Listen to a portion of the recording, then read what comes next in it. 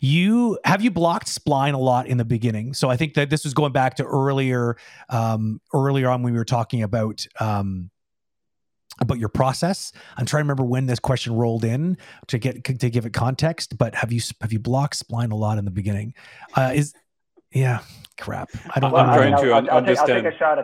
I'll take a shot at this. Yeah, go for it. Go for it. We often play the game of let's pretend we know what this means and go.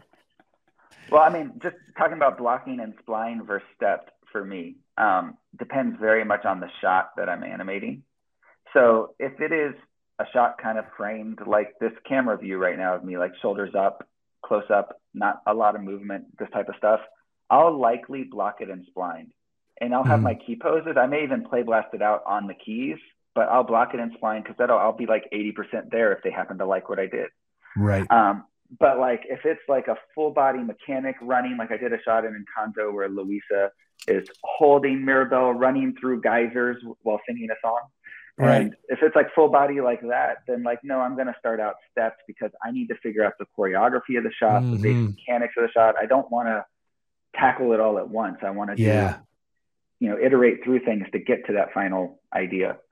And so for me, that's been the thing that I've done.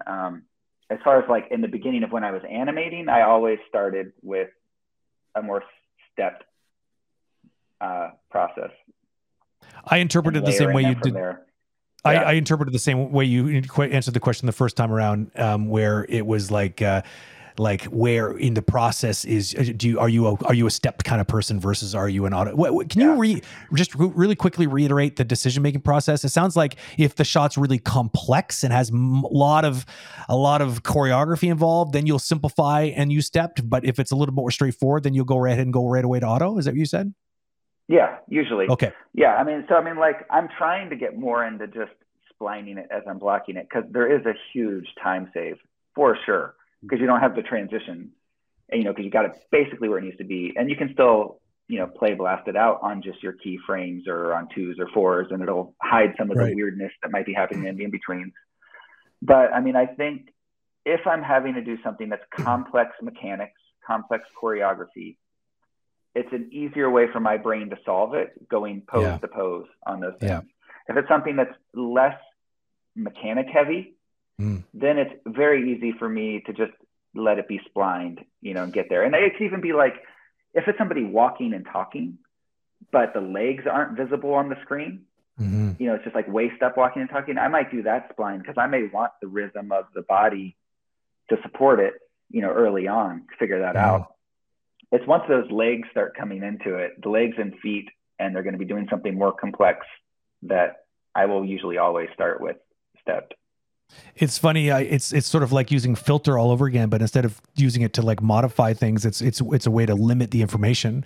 Because I do the same thing when I use stepped. It's often to try to remove distractions so that I can focus on something like a smaller sort of sliver of the shot. Because it can be very overwhelming when you're new to animation. You work on a really complicated shot to think of like I find when you have too much information, your brain really has a hard time processing it. But if you can be like, look, all I care about is the staging, the overall timing, and basically, those first initial poses. If I can at least give myself confidence that I have that, then I can move on to the next step, which is where I start to worry about the splines and the way they move. Because a lot of animators, they just start getting distracted and they go down these rabbit holes so early on in the process. And the stepped can theoretically filter out the sort of the temptation to start getting distracted by a lot of those things and we sort of focus on what's important early on.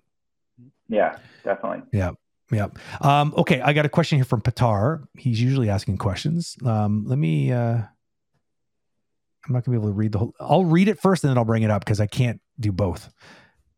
It doesn't let me do it. Oh crap. Hold on. Is it gonna let me do it? No, it's not. I'm sorry. One sec. All right. I'll read it first.